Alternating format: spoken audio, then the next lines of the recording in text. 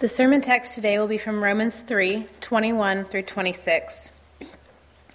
But now the righteousness of God has been manifested apart from the law, although the law and the prophets bear witness to it, the righteousness of God through faith in Jesus Christ for all who believe. For there is no distinction, for all have sinned and fall short of the glory of God, and are justified by his grace as a gift through the redemption that is in Christ Jesus, whom God put forward as a propitiation by his blood, to be received by faith. This was to show God's righteousness, because in his divine forbearance he had passed over former sins. It was to show his righteousness at the present time, so that he might be just and the justifier of the one who has faith in Jesus.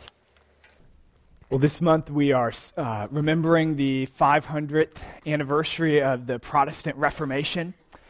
So we are just over a week away from the day that marks 500 years from the day that Martin Luther posted that challenge to the pre-Reformation church entitled A Disputation on the Efficacy and Power of Indulgences, which came to be known as the 95 Theses.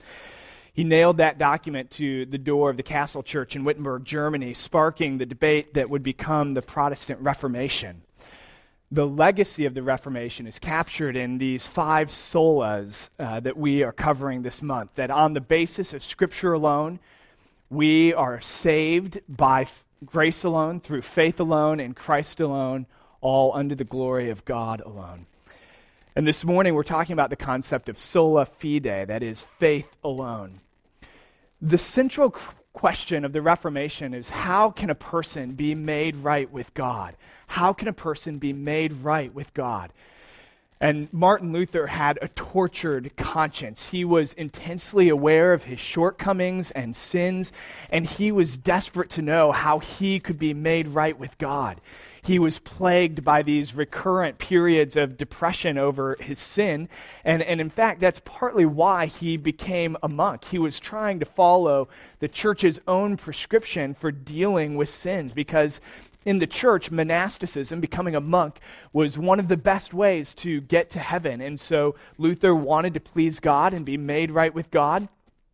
And so he became a monk. In other words, the great revolt of Luther against the medieval church arose from his desperate attempt to follow the way that the church itself had prescribed. Luther's rebellion was born out of devotion.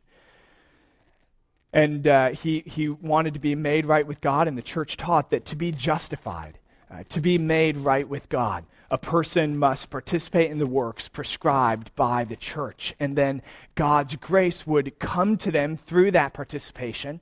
And then in response to each person's good works, God would justify them. But this teaching is exactly what plagued Luther. How could you ever know if you had done enough good works? Or if you had done them sincerely enough? Or how could you be sure that you had confessed all of your sins? If the obligation is obedience to God, who could fully satisfy that demand? The words of Psalm 130 pounded in Martin's ears. If you, O Lord, should mark iniquities, O Lord, who could stand? So Luther was on a quest to find peace with God, and he found that finally in the Scriptures alone. Anyone who wants to reckon with the heart of Christianity sooner or later must reckon with the Bible itself. Individual Christians may poorly represent the gospel. The church, sadly, may fail to defend it from time to time, and yet the Bible will never fail to show God in Christ to the one who reads it by faith. And that is what happened for Martin Luther. As he studied the Scriptures, he encountered in them a way of salvation which the church had undermined and obscured, and Luther became convinced on the basis of Scripture that to be made right with God, a person must simply believe, have faith in the finished works of Christ, and God will account the righteousness of Christ to you. This was Luther's central insight, and this was the material cause of the Reformation, the substance that caused the whole revolution. Luther said, justification by faith alone is the article upon which the church stands or falls. And John Calvin agreed, saying, "There is no point which is more keenly contested, none in which our adversaries are more inveterate in their opposition than that of justification, namely as to whether we obtain it by faith or by works. On no account will they allow us to give Christ the honor of being called our righteousness, unless their works come in at the same time for a share of the merit. The dispute is not whether good works ought to be performed by the pious and whether they are accepted by God and rewarded by Him, but whether by their own worth these good works reconcile us to God, whether we acquire eternal life at their price." Luther and Calvin were both seeing the same thing and saying that justification, being made right with God through faith alone, was the heart of the need for reformation in the church. So our broad outline this morning will be distortion, recovery, and legacy. The distortion of this doctrine in the pre-Reformation church, and then the recovery of this doctrine, particularly by Martin Luther, and then the legacy of this doctrine to this very day in our own lives and in the church. So distortion, recovery, and legacy. So first we have to consider where the church was at the time and the distortion of the biblical gospel that the church was guilty of. We'll look at this in two ways. First, in the official doctrine of the church, and then secondly, in the practices that grew out of that doctrine. So regarding the official doctrine of the church, at the Council of Trent, which took place right in the middle of the Reformation, it was the church's attempt to clarify their doctrine and teaching in response to the Reformation. At the Council of Trent clarified its position on these things. And here are some statements typical of what was produced in the Council of Trent. "The Council furthermore declares that they who by sins were alienated from God may be disposed through His quickening and assisting grace to convert themselves to their own justification by freely assenting to and cooperating with that grace." The Council of Trent went on to say that those who by sin have fallen from the received grace of justification may be justified through the sacrament of penance, and that justification must be preserved through good works which are energized by the grace of God infused into the believer. In these statements, the church was teaching that justification was something that God grants to those who have sort of cleaned themselves up enough to the point that they already exhibit a righteousness acceptable to God.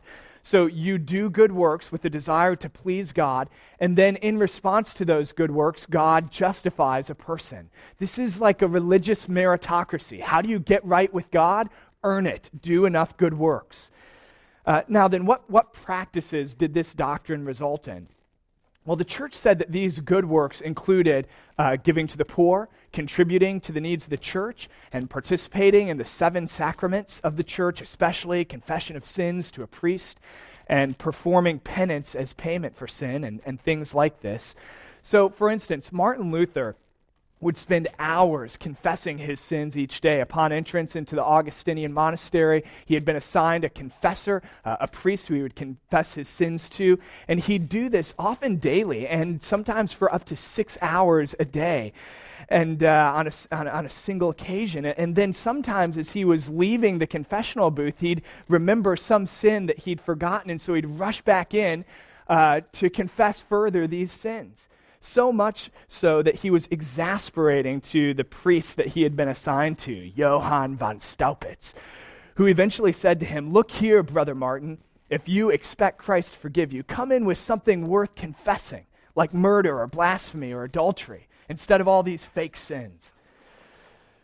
But Luther's understanding of the church's teaching was accurate. That in church doctrine, the way to be made right with God was to excel at the art of confession. Another practice that obscured the gospel, perhaps the most excessive example in the time of Luther, was something called an indulgence. An indulgence was basically the church's forgiveness of sin. So if you had indulged your sins, you could be forgiven with an indulgence. It was a proclamation by the church that your sins were atoned for. Now, most indulgences were partial, meaning that you could lessen your consequences or shorten your time in purgatory.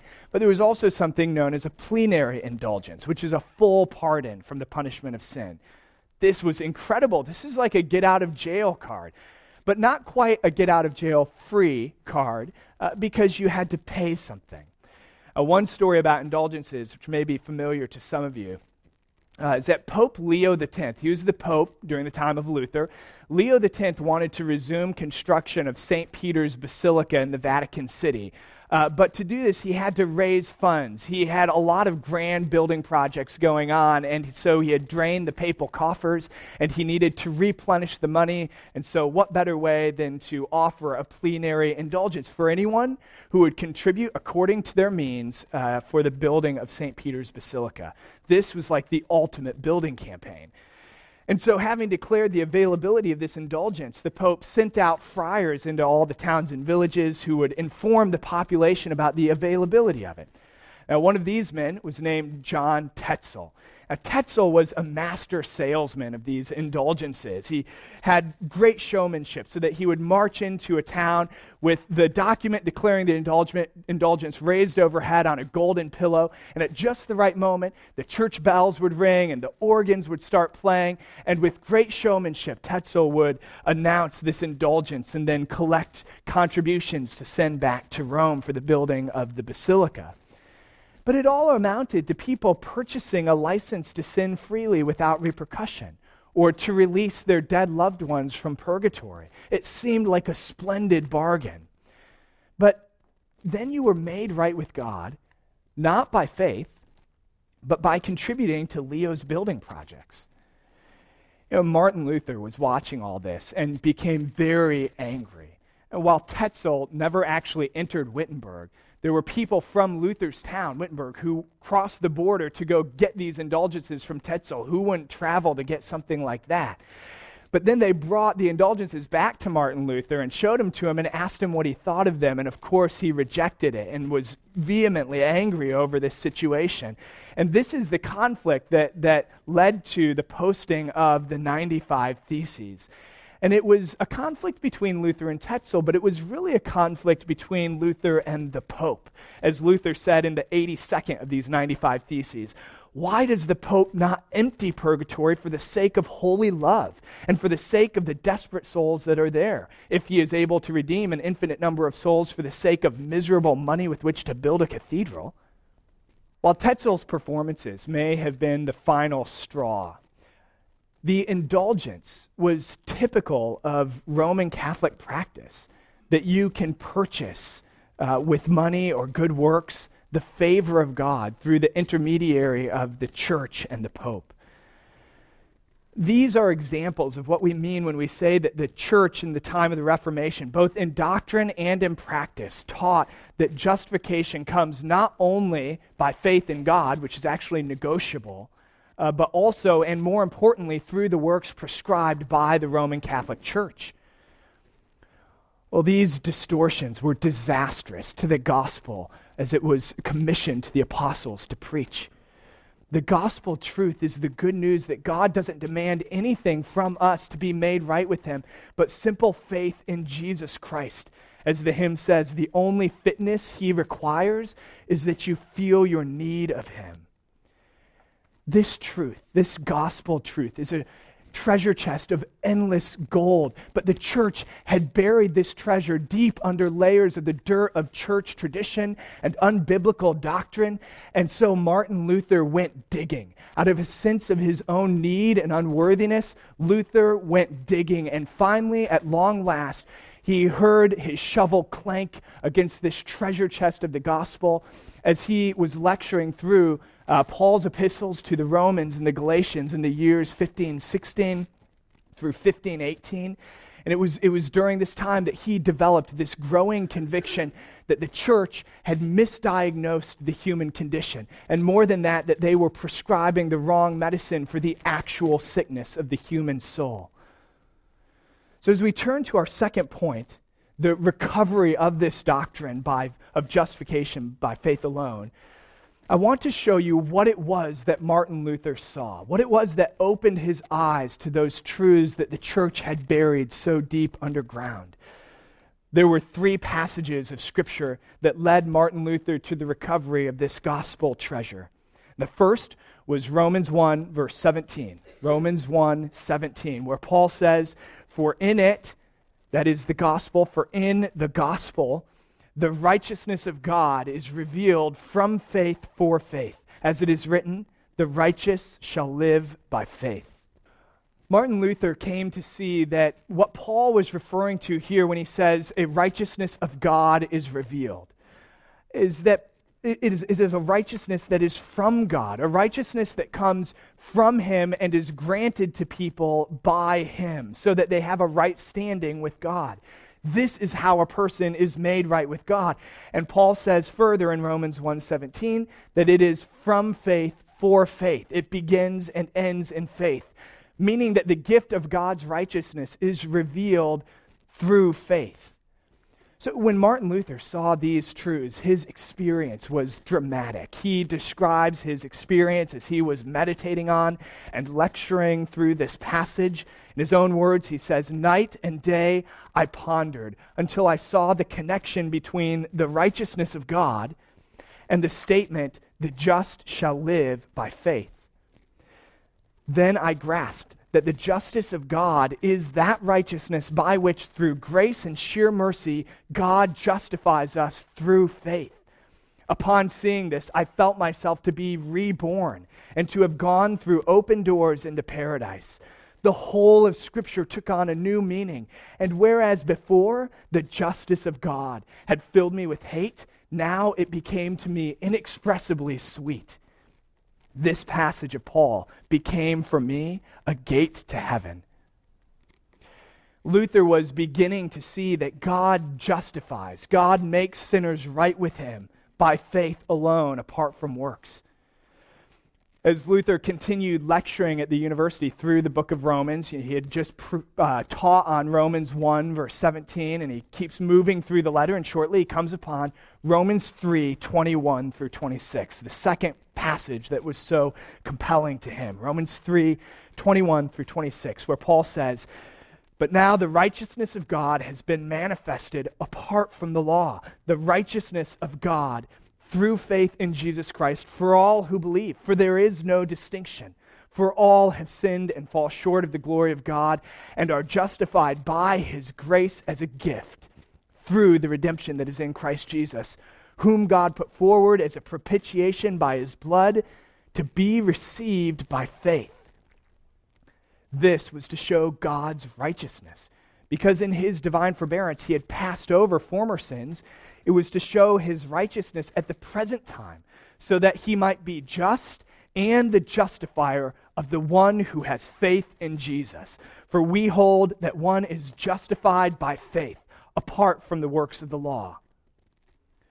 Well, here again, that phrase, the righteousness of God, clearly means not simply that God is just and morally perfect and upright Himself, though He certainly is that, but it means also that He gives His righteousness as a gift, unearned, to those who simply have faith in Jesus.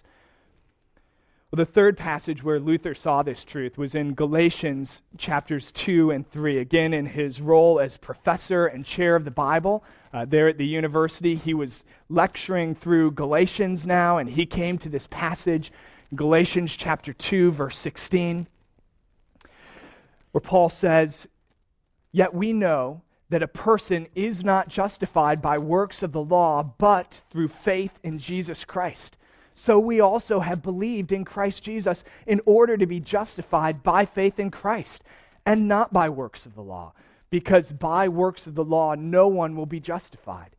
If righteousness were through the law, then Christ died for no purpose. For all who rely on the works of the law are under a curse. No one is justified before God by the law, for the righteous shall live by faith. So that in Christ Jesus, the blessing of Abraham might come to the Gentiles, so that we might receive the promised Spirit through faith." Paul was clearly teaching that human efforts to please God, even through obedience to God's own law, can accomplish nothing. You can't earn favor with God through works. If you add the law to the gospel, then the gospel ceases to be good news. No, the direction of righteousness is not that righteousness comes from sinners going up to God to earn his favor, but rather that righteousness comes from God down to sinners and is granted to them as a gift on the basis of faith in Jesus Christ. So there are these three compelling passages that open Martin Luther's eyes to the gospel. But how can we summarize what Paul was teaching here, what it was that Martin Luther saw in these passages? Well, again, three things. First of all, completely sinful. Man is completely sinful. So the first step in the right direction for Martin Luther was his own despair over his sinful condition. Now, through his theological training in the church, Luther had come to believe, he had been taught that man was capable of pleasing God with truly good works, that there was this goodness that remained in all of us even after the fall of Adam and Eve, like glowing embers beneath the ashes. But through these passages, Luther came to see that idea as contrary to Scripture. Even through works of God's own law, man is incapable of pleasing God. This is why Paul says in Romans 3 that without distinction, all have sinned and have fallen short of God's glory. And this is where Luther felt an acute need to be made right with God. You know, many who become aware of their sins become aware of their sins in the same way that a sleeping teenager is aware of the alarm going off. They hear the alarm going off. They may even roll over, hit the snooze button. They're vaguely aware of something happening, but oppressed by the power of sleep, they roll back again, put their pillow over their heads, and continue in their sleep. But to be made right with God, a person must have more than a sleepy awareness of sin.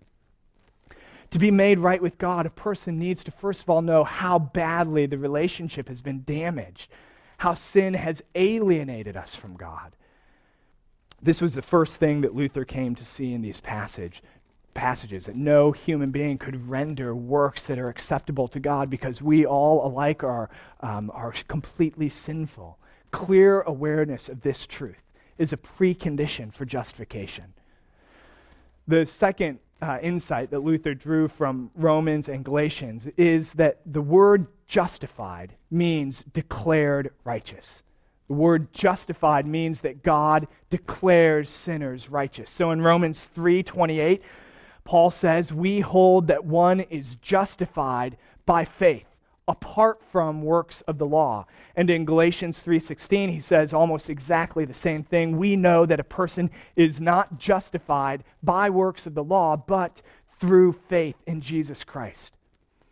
Now, the Roman Catholic tradition had understood justification to mean that God makes sinners righteous. He makes us to be righteous. He makes us able to perform good works, to have a righteousness of our own, and then we have a right standing with Him, or we're justified, on the basis of our works. God infuses grace so that people can become righteous. But Luther saw clearly in these passages that God does not make us righteous. God declares us righteous. Against the evidence, God declares us righteous. Luther said that God gives us an alien righteousness, a goodness that is not our own, that is foreign to us. It's as if in a legal sense, as if in a courtroom kind of decision, God imputes the righteousness from the holy, perfect life of Christ to the sinner. And He imputes the sinner's sin and the punishment that is required from it to Jesus Christ. Luther described this transaction going both ways as a sweet exchange between Christ and the sinner. He said to his church, therefore, dear brothers and sisters, learn Christ and Him crucified. Learn to pray to Him, despairing of yourself, saying, you, Lord Jesus, are my righteousness, and I am your sin. You have taken on yourself what you were not, and you have given to me what I am not. God, against the evidence, declares sinners righteous on the basis of an alien righteousness, the life of Jesus. And then the third truth that Luther saw was that this declaration from God is by faith alone, not from merit. It was in October of 1518, 1 year after posting the 95 Theses, as Luther's understanding of these passages and Paul's doctrine was developing, that we first find in Luther's writing the striking sentence in Latin, sola fides justificate, faith alone justifies. Luther went on to say, friends of the cross affirm that the cross is good and that works are bad. Luther had a way of putting things very strongly. The cross is good, works are bad. Now, Luther said that specifically in regards to attaining a right standing with God. When he says works are bad, he's speaking specifically about attaining a right standing with God. No works can be admitted into that equation. It must be faith alone in the cross. In fact, Luther went on to say, if faith is not without even all the smallest of works, it does not justify. Indeed, it is not even faith. If faith is not separated from and standing alone from all works, even the smallest, it is not even faith. As soon as you mix your works in, it ceases to be faith.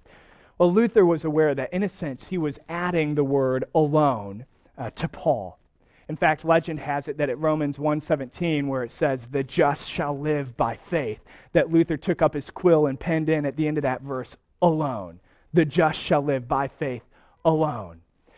But he was convinced that this was the true intent of Paul's teaching. This was the actual point that Paul was trying to communicate by separating faith and works and saying we are saved on the basis of faith and not of works of the law. At the same time, Luther was careful to guard against the idea that faith itself was a meritorious work, a work that earned favor with God. So the objection might arise, but isn't faith a sort of work that we perform to merit faith? And Luther says, no, far from it, for two reasons. First of all, faith is passive. It's receptive. It doesn't cause God's grace to be, but it only receives God's grace. He referred to it as the receptive organ of the human soul. It receives God's grace. Faith adds nothing, but receives everything. So faith is receptive and passive. And then second of all, because faith is a gift. Faith itself is a gift from God. Ephesians 2:8-9 says, by grace you have been saved through faith. And this is not your own doing. It is the gift of God, not a result of works. So for these two reasons, Luther said, no, faith is not a work that merits salvation. It's something very different. As we turn finally then to consider the legacy of the Reformation regarding the doctrine of justification by faith alone, it's clear that Luther's insight on this matter, his recovery of these truths, has shaped our reading of the Bible and the way that we relate to God. One observer said, the Reformation was not principally a negative movement about moving away from Rome and its corruption. It was a positive movement about moving toward the gospel. These truths have moved us toward the gospel and helped us read the Bible more accurately. And yet the distinctions between the biblical gospel and so much of Roman Catholic doctrine are as relevant now today as they were in Luther's day. The Catholic Catechism today states that justification includes sanctification and the renewal of the inner man. Justification is granted us through baptism. It conforms us to the righteousness of God who justifies us. Justification includes sanctification. It's achieved by works, the works of baptism in particular. In this regard, the current Catholic Catechism differs not a bit on the issues of this doctrine declared by the Council of Trent in Luther's day.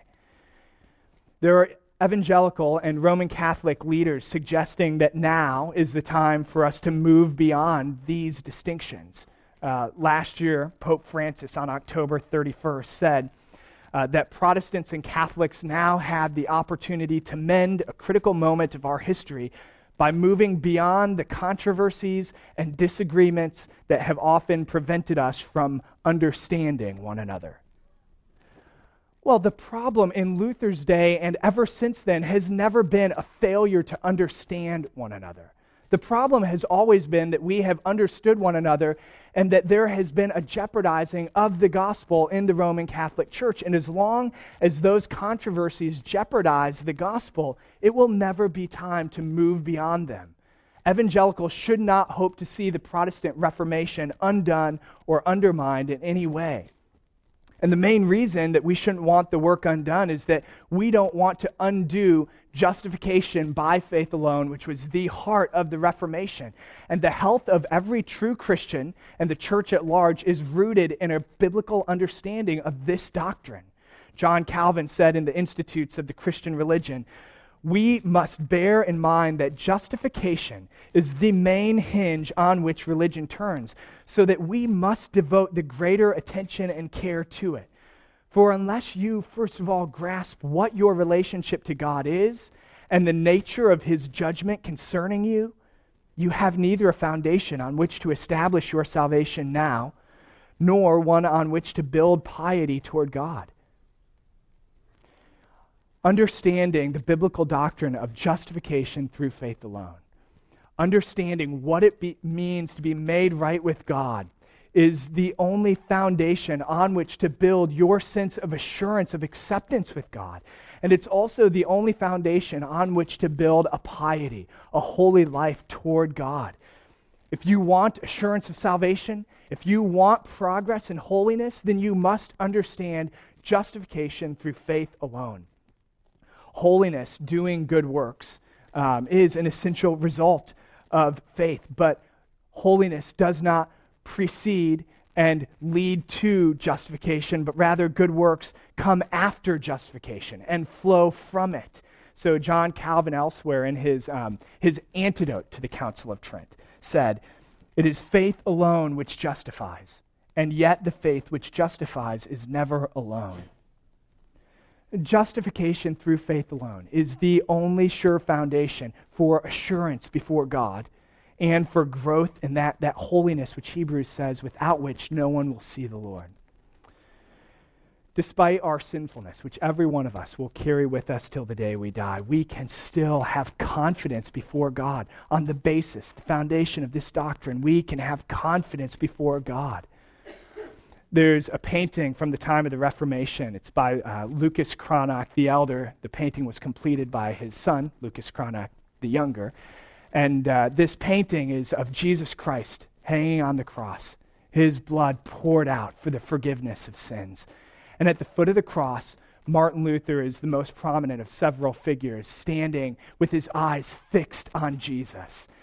In his left hand, he has the Bible open, and his other hand has a finger planted on Hebrews 4:16, which says, "Let us then, with confidence, draw near to the throne of grace, that we may receive mercy and find grace to help in time of need."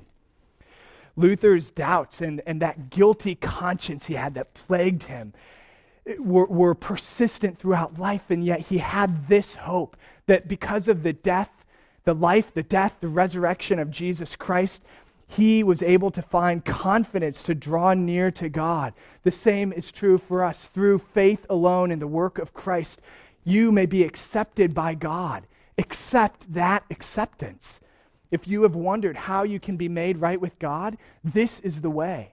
If you have wondered if you have been made right with God and have doubted that, this is the way.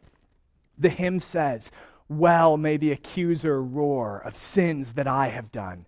I know them all and thousands more. Jehovah knoweth none." When the accuser roars at you, you have this gospel truth ready for you. The accuser is right about your sins, but he is wrong about God's grace. As far as the east is from the west, so far as has he removed our transgressions from us. So far has he removed your transgressions from you because of Jesus Christ. Against all evidence, God declares sinners righteous through faith alone in Christ. The recovery of this doctrine is something that we should give thanks for. Indeed, this doctrine is what we should root our lives in. We find our standing with God, our progress in faith in this doctrine. And so as we conclude, let us give thanks together for God's kindness to us in Christ. We'll take a moment of silence to reflect on these things, to seek God and his kindness and humble thanksgiving, and then I'll close us in prayer.